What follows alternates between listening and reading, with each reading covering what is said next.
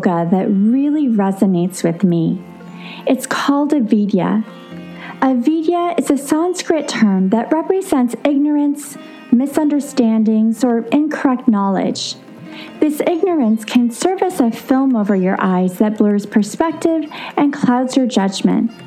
As I researched and wrote my book, A to Z of Detoxing, I often thought of avidya as I learned about lifelong misunderstandings I had about how to be healthy and what things are safe. My experience with gaining awareness has included suffering and other difficult feelings. However, I'm so grateful for the rewards of becoming more informed, which include enlightenment, wisdom, and empowerment. I now have better information and therefore more power to craft a better present and future.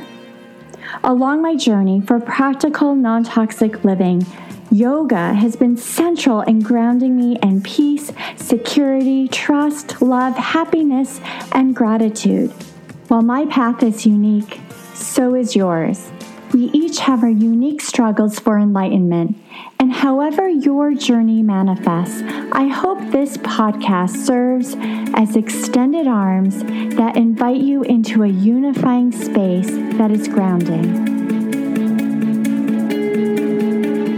Hello and welcome. I'm Sophia Ruan-Goucher, author of the book A to Z of Detoxing, the ultimate guide to reducing our toxic exposures, and now host of the Practical Non-Toxic Living podcast, where I sit down with everyone from beekeepers to teachers, chefs to doctors, and all of the mothers, fathers, and children in between. Collectively, we'll learn tips and tricks for practical, non-toxic living. I look forward to sharing my humbling and never-ending journey with all of you.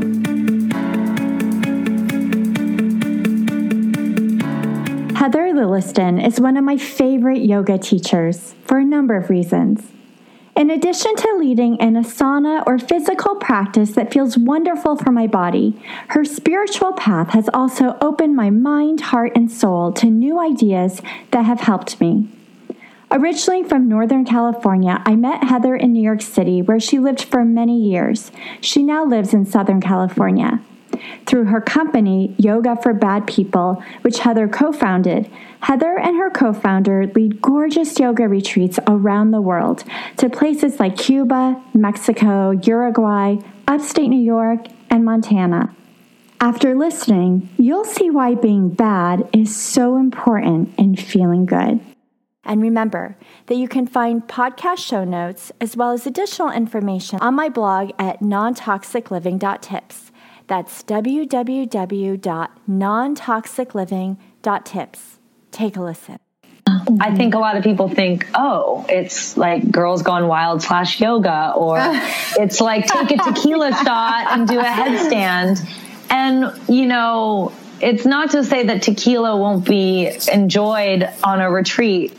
There's something really amazing about leaving the bad up to the imagination. And because the word bad is means a lot of different things. And, you know, one thing I was into a couple years ago is like, well, bad refers to like a rebel, you know, someone who breaks the rules, who colors outside the lines. I've always been a little rebellious. I've never bent to authority really. But the yoga practice is rebellious. It is rebelling against your habits. It's rebelling against your negative tendencies. It's, you know, rebelling against the part of you that wants to blame and gossip and point fingers, and it's taking responsibility, which is for your perceptions and your world. And that takes a warrior, that takes a rebel. It takes a rebel to uproot, you know, and forgive. It takes a rebel to forgive. And that is also, you know, it takes you have to rebel against your obsession with comfort to progress in yoga.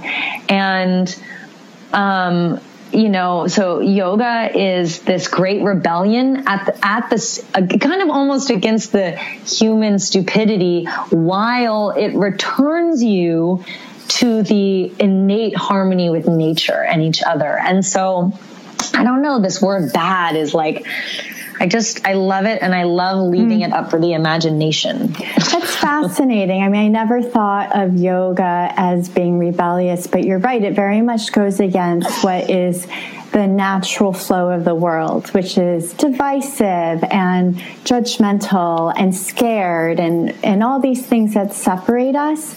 And yoga is a tool, a set of tools in the hard practice of unifying, which does lead us to be more connected with each other, with nature, but it's hard work. And it's interesting that it's unnatural and that it doesn't come easily.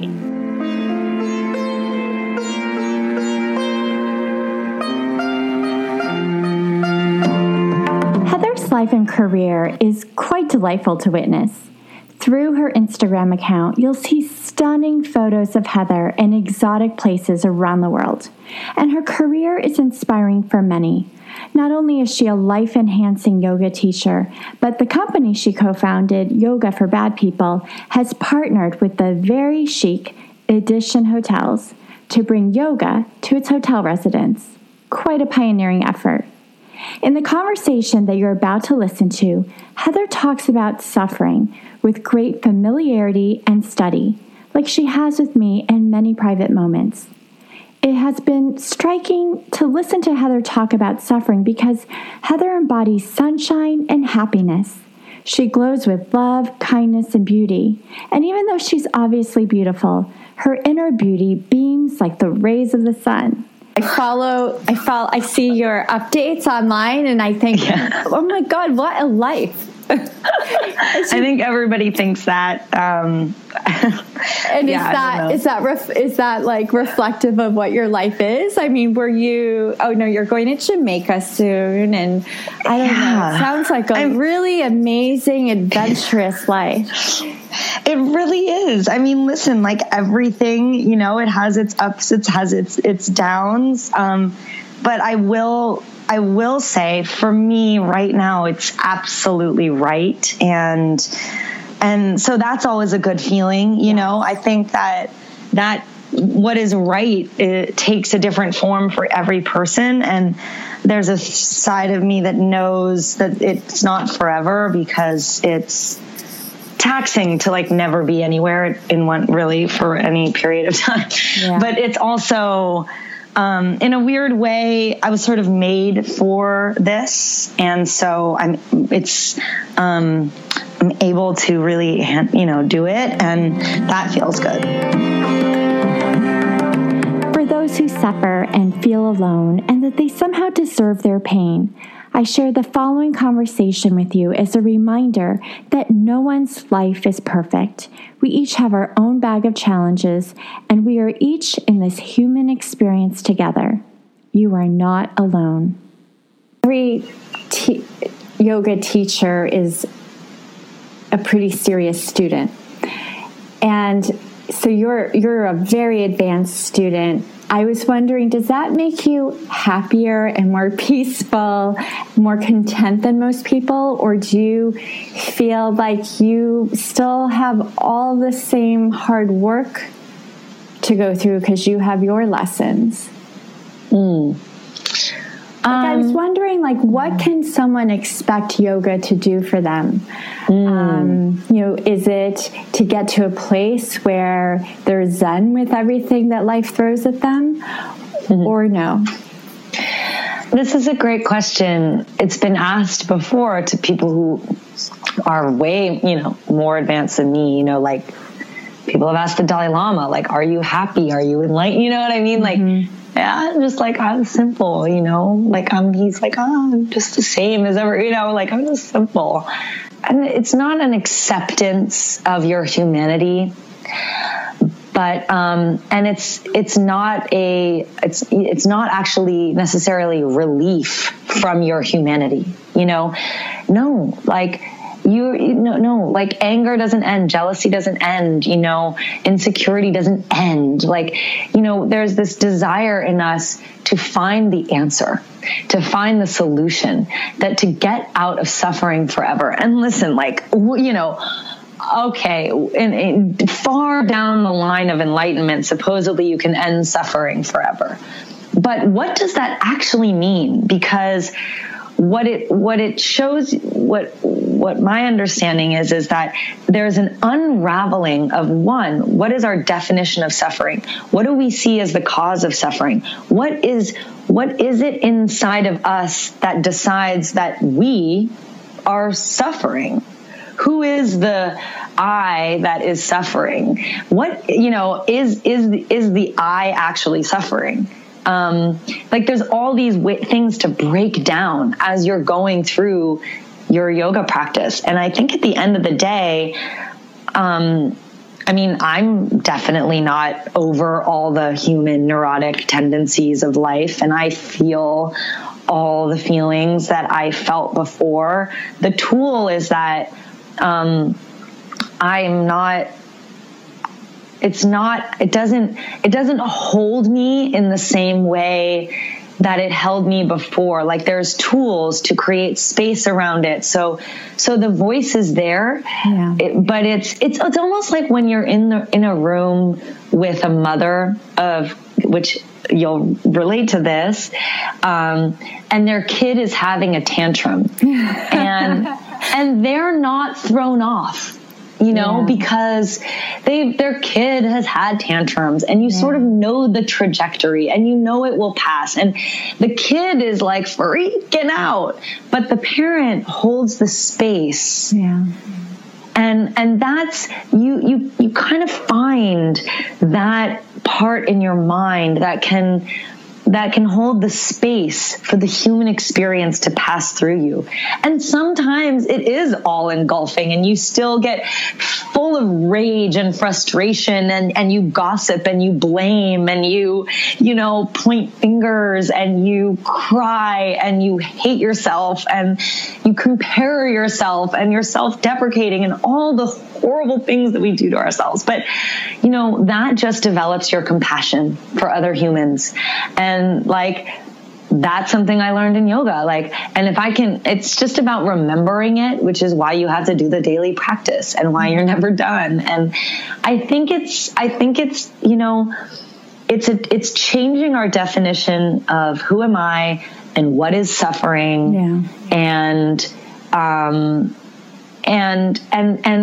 you're taking, it's like taking down the need for an answer and a solution to everything, and instead being with everything. And that's one thing that I really hope that people understand, is that yoga is not about just being happy and having a calm mind. So many people are intimidated actually by yoga because they're not flexible. They can't get their mind to be quiet. They're not, they're not healthy. They're not interested in being healthy. And I'm like, all of that is kind of actually irrelevant. I know so many violent, angry, vegan, people that meditate 17 hours a day. And it's just we're all sitting in the same mud. Mm-hmm. And we're just, and the mud is the fact that we're human. And you know what, frankly, I'm not even actually interested in it ending, because I want to be integrated in the world, in the beauty. And Pema Chodron, one of my favorite things that she talks about is, pain is not a punishment. Happiness is not a reward. The warrior, she talks about the warrior. The warrior can keep one part of their mind in the pain and suffering of the world, which is the mental chatter and the disappointment and the grief and and then at the same time, remember the great vision of the Eastern sun. And when you can hold both, she says you can make a proper cup of tea. And And I think that is, I really hope that people don't get obsessed with just the great Eastern sun, staying in space, the I don't know, the inquiry, the question. If you can learn to be there, I think that you have the tool to be free. Yeah. And that is the goal. Yeah. your suggestion of wondering what is suffering really resonated with me, because I know that I've worked really hard to let go of beliefs and perspectives and thoughts that were restrictive. And now that I've been letting them go, I feel a sense of groundlessness and more uncertainty. And I realize, okay, I just need to, now the goal is just to be really integrated with the uncertainty of where I'm going to land, how it's going to work out. It kind of doesn't matter. And it's not suffering, but it's uncomfortable. Totally. Yeah, well, in the Buddhist tradition that I studied, Buddhist traditions are so incredible because they really, there's like, well, these are the 4 sufferings and these are the 6 pleasantries and these are the, and there was I'm not remembering it exactly off the top of my head, but, they define like, oh, these are the 4 sufferings, for example. And it's like, physical suffering, emotional suffering, mental suffering, spiritual suffering. Okay, so maybe there's 5. And then there's like this all pervasive suffering. And that's that little, that's the thing when things are happy, they're going to end. And there's like that little fear. There's that, it's you don't know what's coming. And that wisdom that we have inside, that everything's going to change, that things are out of our control, that, things could shift in a moment, that's scary to us. And it's called all pervasive suffering. And I think, for many of us, like at least in the West, we have, we've experienced physical pain, we've experienced emotional pain, mental pain, spiritual pain. But underneath, like on a day-to-day basis, I would say 90% of my pain is all pervasive suffering. It's like that little, because my survival needs are met. I have a roof over my head. I have clothes. I have food. I have friends. I have community. I have creativity and stimulation. And I'm not driving down the street worried that a bomb is going to fall onto my head. Like I live in a pretty safe place. And so those things are not causing my suffering, but there's this all pervasive suffering. And when we can get to a place where we're getting to the underlying, that all pervasive thing, this is where we really have to push ourselves, because it can be very dangerous and we can get comfortable. And they talk about this in meditation, like there's subtle dullness and there's gross dullness. Mm-hmm. And there's what that is actually the dullness of mind, that subtle dullness and gross dullness. Like gross dullness is like you ate a pint of ice cream and you sat down to meditate. Mm-hmm. Subtle dullness is like you sit down to meditate and honestly, like your body isn't talking, isn't your knees aren't hurting, you're totally comfortable, you're totally focused, and you're just in this kind of blissed out state of blur. Mm-hmm. But you feel amazing, but it's a dullness. Mm-hmm. It's not a razor sharp concentration. It's not taking you to real meditation. Mm-hmm. And so it's like, that's all pervasive suffering. We have to pierce through that. And that's hard because it's been my experience that the only thing that gets you on the mat is suffering. Mm. And the only thing, that pushes you on the cushion and makes you push yourself and makes you go and makes you do your mantras and makes you do your meditation for longer than you want and every day mm-hmm. is suffering. And that, listen, I feel like the 20s are really full of lots of weird feelings. And that's when I did such strong spiritual practice. And it was the suffering of being in my 20s, being heartbroken, being broke, being lost, being like, oh, what's not right in my, mm-hmm. world was pushed me on the mat mm-hmm. and pushed me on the cushion. Mm-hmm. And comfort, like I'm more confident now. I'm in my 30s. I'm feeling pretty good. Like life is good, That is very dangerous. I'm in a very dangerous place. Why? Because you can fall? Because I could, I could fall. You need the renunciation. You need to keep, don't let the rewards of spiritual practice blind you from your spiritual practice. Do you think there's a natural ebb and flow that if you are reveling in the rewards of your spiritual practice, something will happen to bring you back down? Because is there a natural ebb and flow that's just part of growing? 100%. 100%.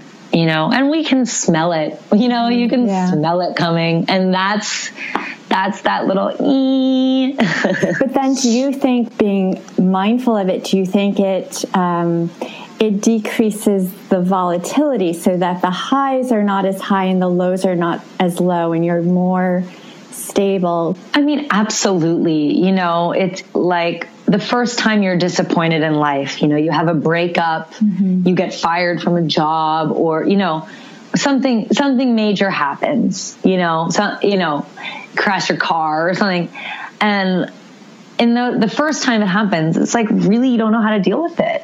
I remember in high school breaking up with my high school boyfriend, and I wanted to kill myself. Not really, but it was like it was so dramatic. And it doesn't mean that you don't feel pain when you go through a breakup, but you're starting to get a different kind of wisdom where you can see a wider perspective. Eventually you'll get over it, but it doesn't negate the feeling in the moment. Yeah. But you can then, the tool is to step out. And so it's that parental mind. And then even, and in Buddhism, they talk about it too, the grandmother mind. Like, parents are still kind of figuring it out, but the grandparents, they've really been there, done that, seen it all.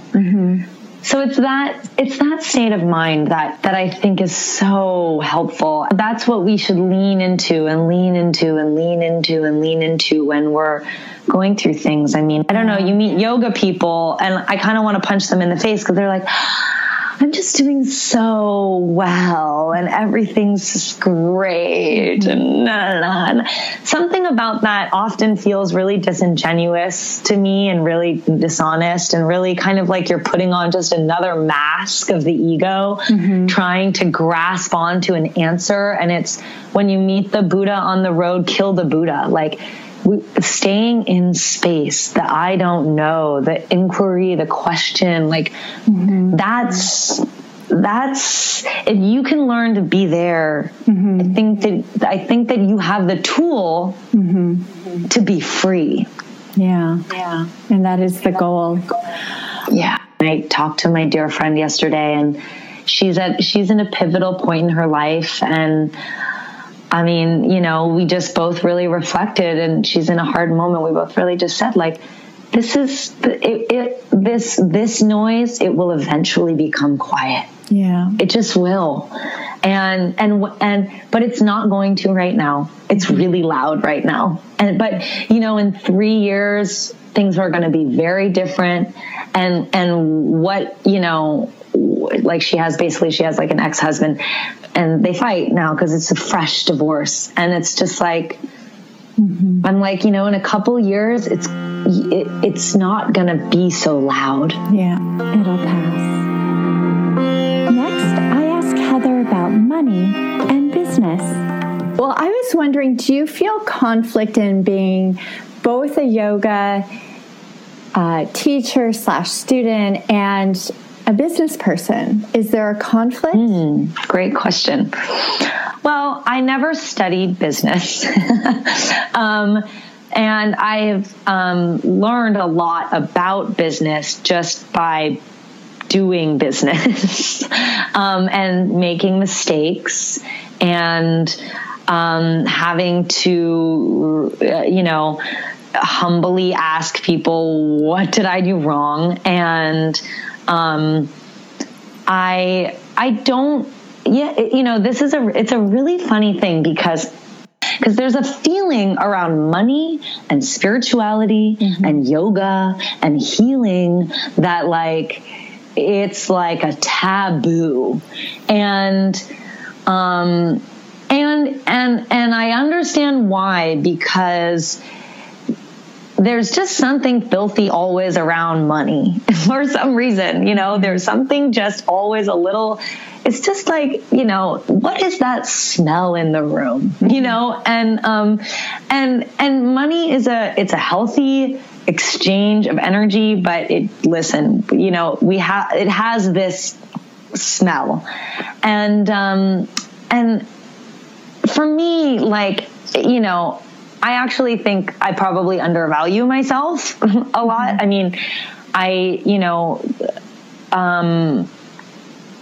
I'm not, it's really hard to value yourself. No, not even just financially, but your time, your this, your that, Totally. I think everybody struggles with that. Totally. And so when you first started experiencing reactions of, oh, well, that's expensive per hour. Yeah. Did you, and I know as a student of yours, I know how much you give, wholeheartedly, with all of your being. And so was your reaction to their reaction self-doubt, thinking, oh, maybe that's too much? Or was it, no, I'm actually undervaluing myself and this is valuable, what I'm offering?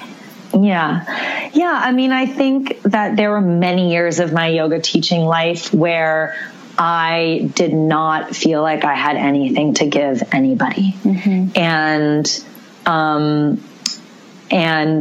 that feeling, that self-doubt, that insecurity, that comparison, that feeling like, oh my God, I'm not meditating enough. I don't know the Yoga Sutras. I have no insight to give you. I know nothing about anatomy or the body. I mean, because people are like, oh, you're a yoga teacher? Okay, so I have this like plantar fasciitis in this like part of, in this like little, and I'm like, I don't know what you're talking about. Mm-hmm. I'm not a doctor, I just owned a lot and wore white, and chanted to Krishna. So like, and did some down dogs. Like, I don't know how to solve your like chronic illness.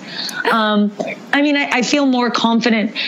It's funny because there were so many years, and I would say it was like at least 5 to 8 years of my teaching that I felt pretty much like I have nothing to give. And now, and in all those times, I was pushing myself to have something to give, studying, pushing, hating myself, feeling insecure, lost, But what that did was that really made me work hard. And then what I feel like now is I'm totally confident to say, I don't know what are you talking about? I don't know how to solve it. You should go talk to a doctor or that kind of thing. I feel confident in not knowing. Yeah. And that, that feels good. But in terms of like, I've never charged anybody anything without asking people around me that were ahead of me as yoga teachers or in this realm, what they charged and what I should charge. And so I do have that. I have a community behind me sort of saying, this is the going rate. And I've helped other teachers figure out what their rates are. And, I've over time learned to say no and learn to value myself and learn to, but sometimes, I still struggle with it and I agree to doing things and regret it later because I feel like, I really undervalued what my value is. And the reality is it is a very rare moment when someone tells you you are not valuing yourself enough. You should value yourself more. And it's usually never the person that's paying you that's going to say that. Mm-hmm. And,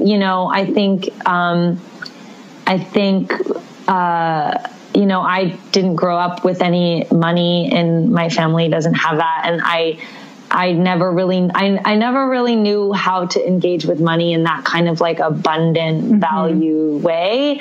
And I'm still learning but I've learned and mm-hmm. I'm, and then you think about it and you're just like, I'm driving all the way there and all the way back and like, okay, well, actually this makes sense. And, I also feel that when people, for the most part, I am happy to work with people. And there are so many people who like if we started at a certain rate, like I don't raise it, like that's where we started and that's where we'll stay.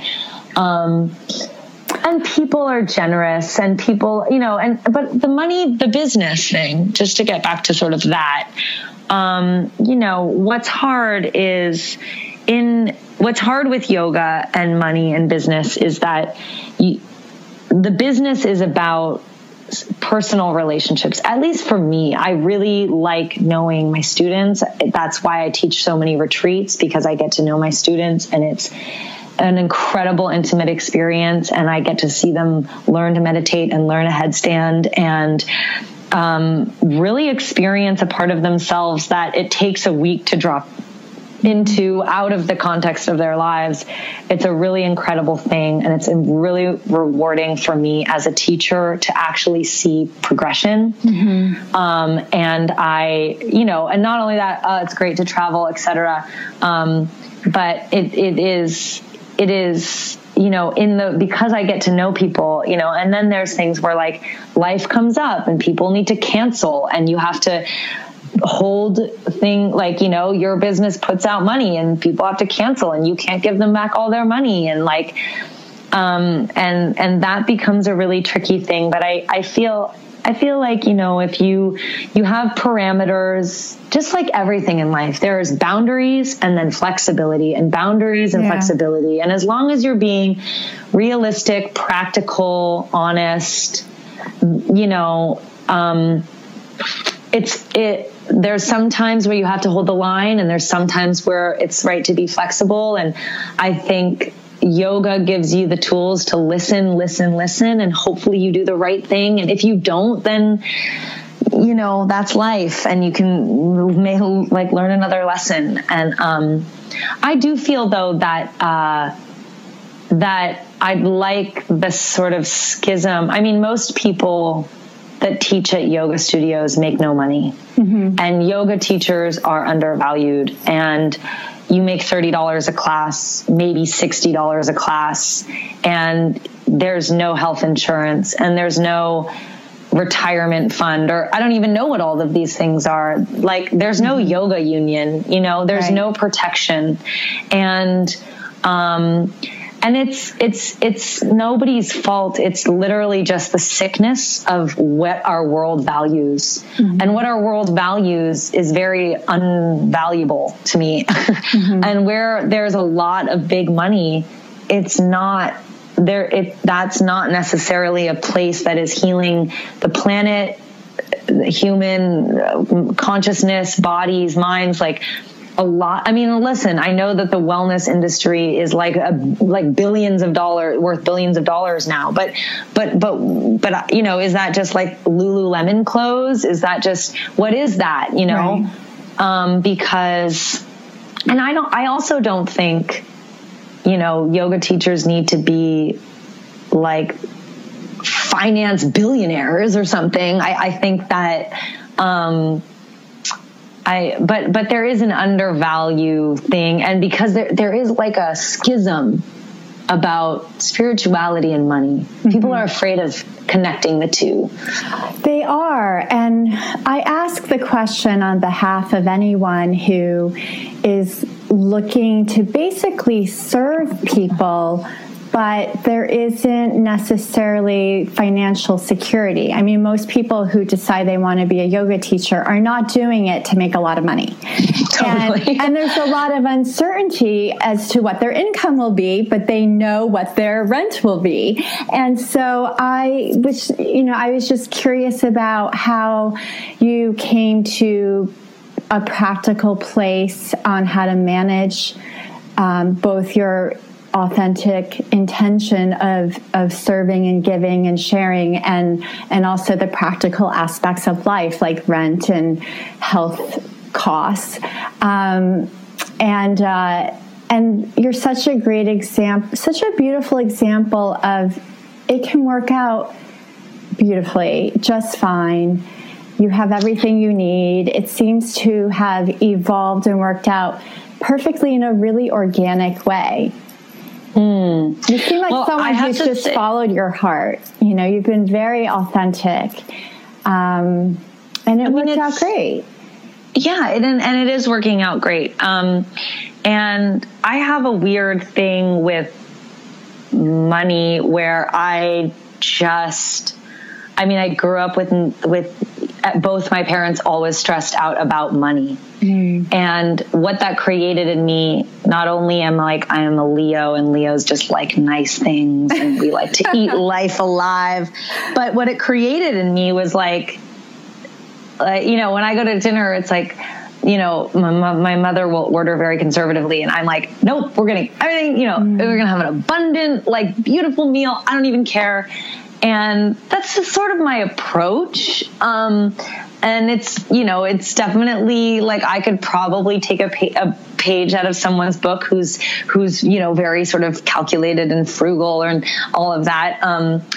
But I've just always had that sort of my reaction to my parents is just sort of like, no, you can have an abundant, amazing, incredible life. Yeah. And I have made that, but I have also made that because I was lucky. I started really young. So when I started teaching yoga, my rent was $600 a month, and I was 20 years old, and it didn't matter that I had no money because nobody had money at 20, like you were weird if you did. And I was still in college. And so I was like living in that kind of like, college money, like, I don't know, life, I think, like, I just, where nobody had money. And so I had a long time to build it. And then also I was in New York City and somehow ended up in the Hamptons. And both of those places, you can make money teaching yoga, and you can save money, and you're connected to people who have money, and it's, things are possible in that way. However, and I have an incredible life. I mean, the life I'm living, the traveling, all the thing, but it's sustained, but it's not, I'm not buying a house. I'm not putting a down payment, I'll be totally straightforward about all of that. And so there is this instability that oddly, I just have this faith in the world that it's all going to be okay. And I just need to keep doing what I'm doing and show up fully authentically, and I will be taken care of. And I don't know where that comes from.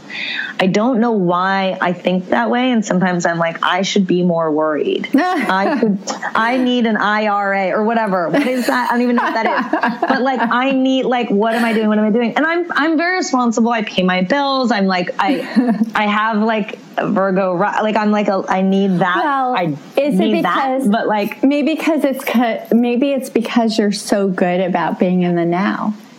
Yeah, I don't know if I'm so good about being in the now, but like, I don't know. That's just like my particular makeup of things. And I have faith. I mean, there's a line in the Bhagavad Gita about, and I'm a totally selfish person, and I am not a saint at all, but I'm fully self-consumed with what I want and all the normal human things.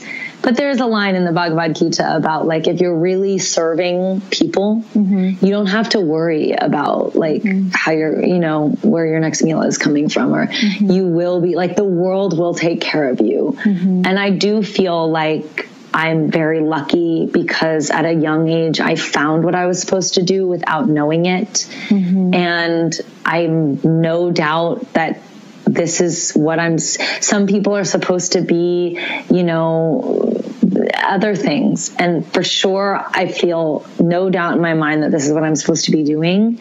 I did feel doubt for many years, but I don't anymore. And that's, and so for that, I feel like,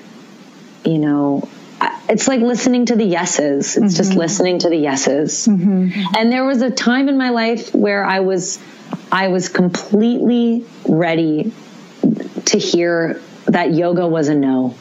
And I actually left teaching yoga for 8 months and took a job in fashion and went to 39th and 7th and sat at a desk and et cetera, et cetera. And after that 8 months, I mean, I kept one class, but I gave away all my private clients. I really wanted to be a student again. I wanted healthcare and I wanted a signature on my email and et cetera. And I got it all. And I was like, wait, that was a good moment of renunciation. And then I've never looked back. But when I went back to teaching yoga, I remember telling my boyfriend at the time, I was like, and our rent was $600 a month each, I think, or maybe like $750 a month each. It was, cheap. And I remember saying to him, like, I have to go back to teaching yoga. This is what I'm supposed to be doing.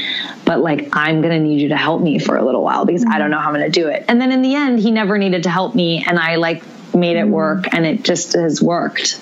But I mean, that could change at any time, and as is everything. I can't imagine you doing anything else but being on the path that you're on. Me either.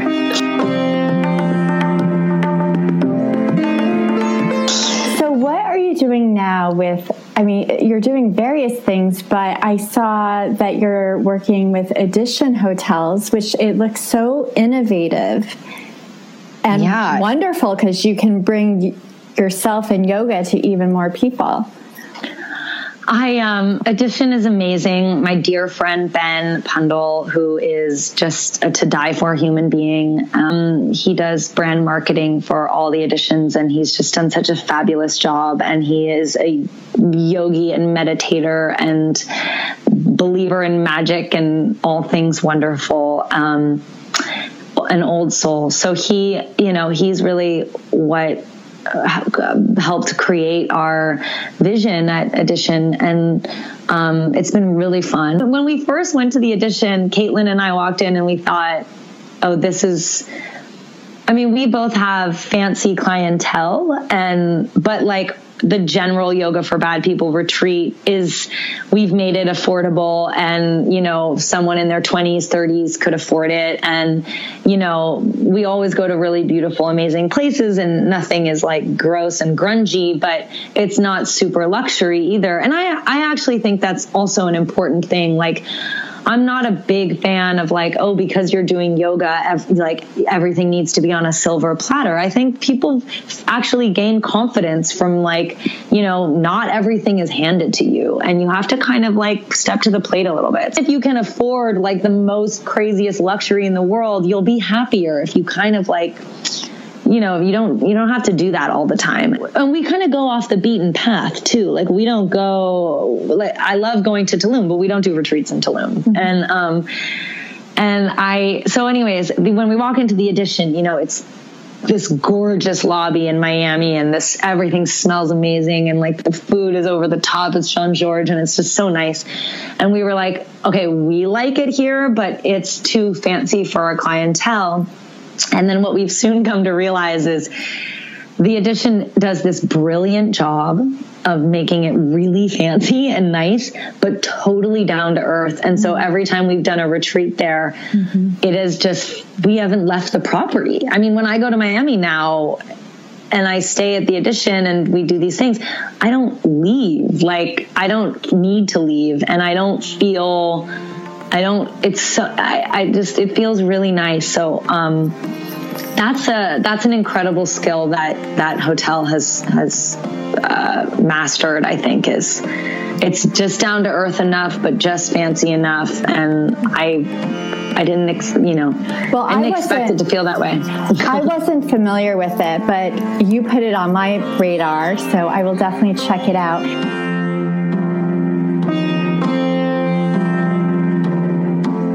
And so you and your business partner, Caitlin, started Yoga for Bad People. And Yoga for Bad People, I know you lead retreats throughout the world. And so how many a year do you do? We've grown. We started in 2012 and it really was just like, it wasn't really like we wanted to start a business. It was just, we wanted to do retreats. We wanted to, we wanted to make yoga more inclusive and less exclusive. In terms of like, that's what yoga for bad people kind of means. Like, you can be yourself and have a normal life and benefit from yoga. Mm-hmm. You don't have to be flexible or a vegan or all these things, but you could be flexible and you could be a vegan, and all of those things are helpful, but they're not required. Mm-hmm. And anyways, but it's also, our approach is like also not dumbing down yoga, like, which is a distinction, because there's a lot of hip hop yoga and stuff, and all of that's fun. And we play hip hop in our classes, but that doesn't have to mean that you throw out the teachings. Yeah. So anyhow, we started with like 2 retreats and called one of them Yoga for Bad People because it was to Brazil, and that's how that started. And then now, last year I did 15 retreats, and maybe 12 of them were Yoga for Bad People retreats, and 3 of them were collaborations with someone else. Wow. Yeah, we do retreats. That's our main thing. But Yoga for Bad People is more than that too. I'd say it's really like an approach. And I've been thinking a lot about what, now we sort of started doing these fun retreats that were a lot of yoga and also a lot of fun. Mm-hmm. And I've been thinking, now, everybody does retreats now, but it's like, what is the distinguishing factor of like what makes it a Yoga for Bad People retreat? And I'd say this week is my answer is that it's a combination of really solid yoga with teachers who have been teaching for a long time and studying for a long time, who aren't dumbing down the practice, who are still students and still studying, who really care about it, mixed with people.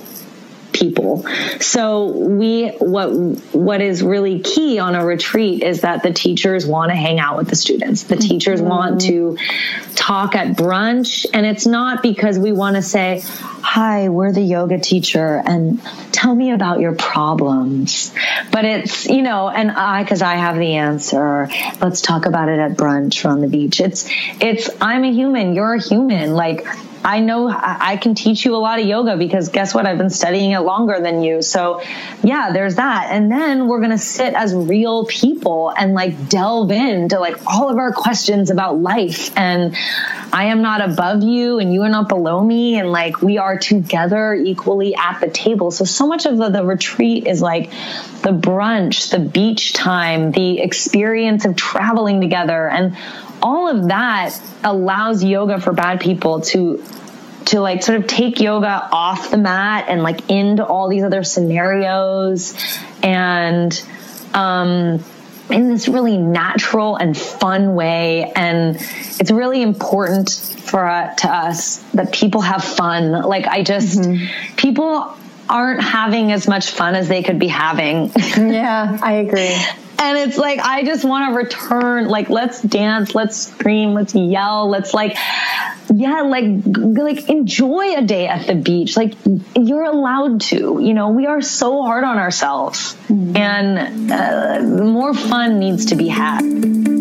Thanks for tuning in. Join me on my journey for practical, non-toxic living. Register to enter my detox community at www.nontoxicliving.tips, where you can find podcast show notes, links, and additional free information about practical, non-toxic living. That's www.nontoxicliving.tips. Until next time.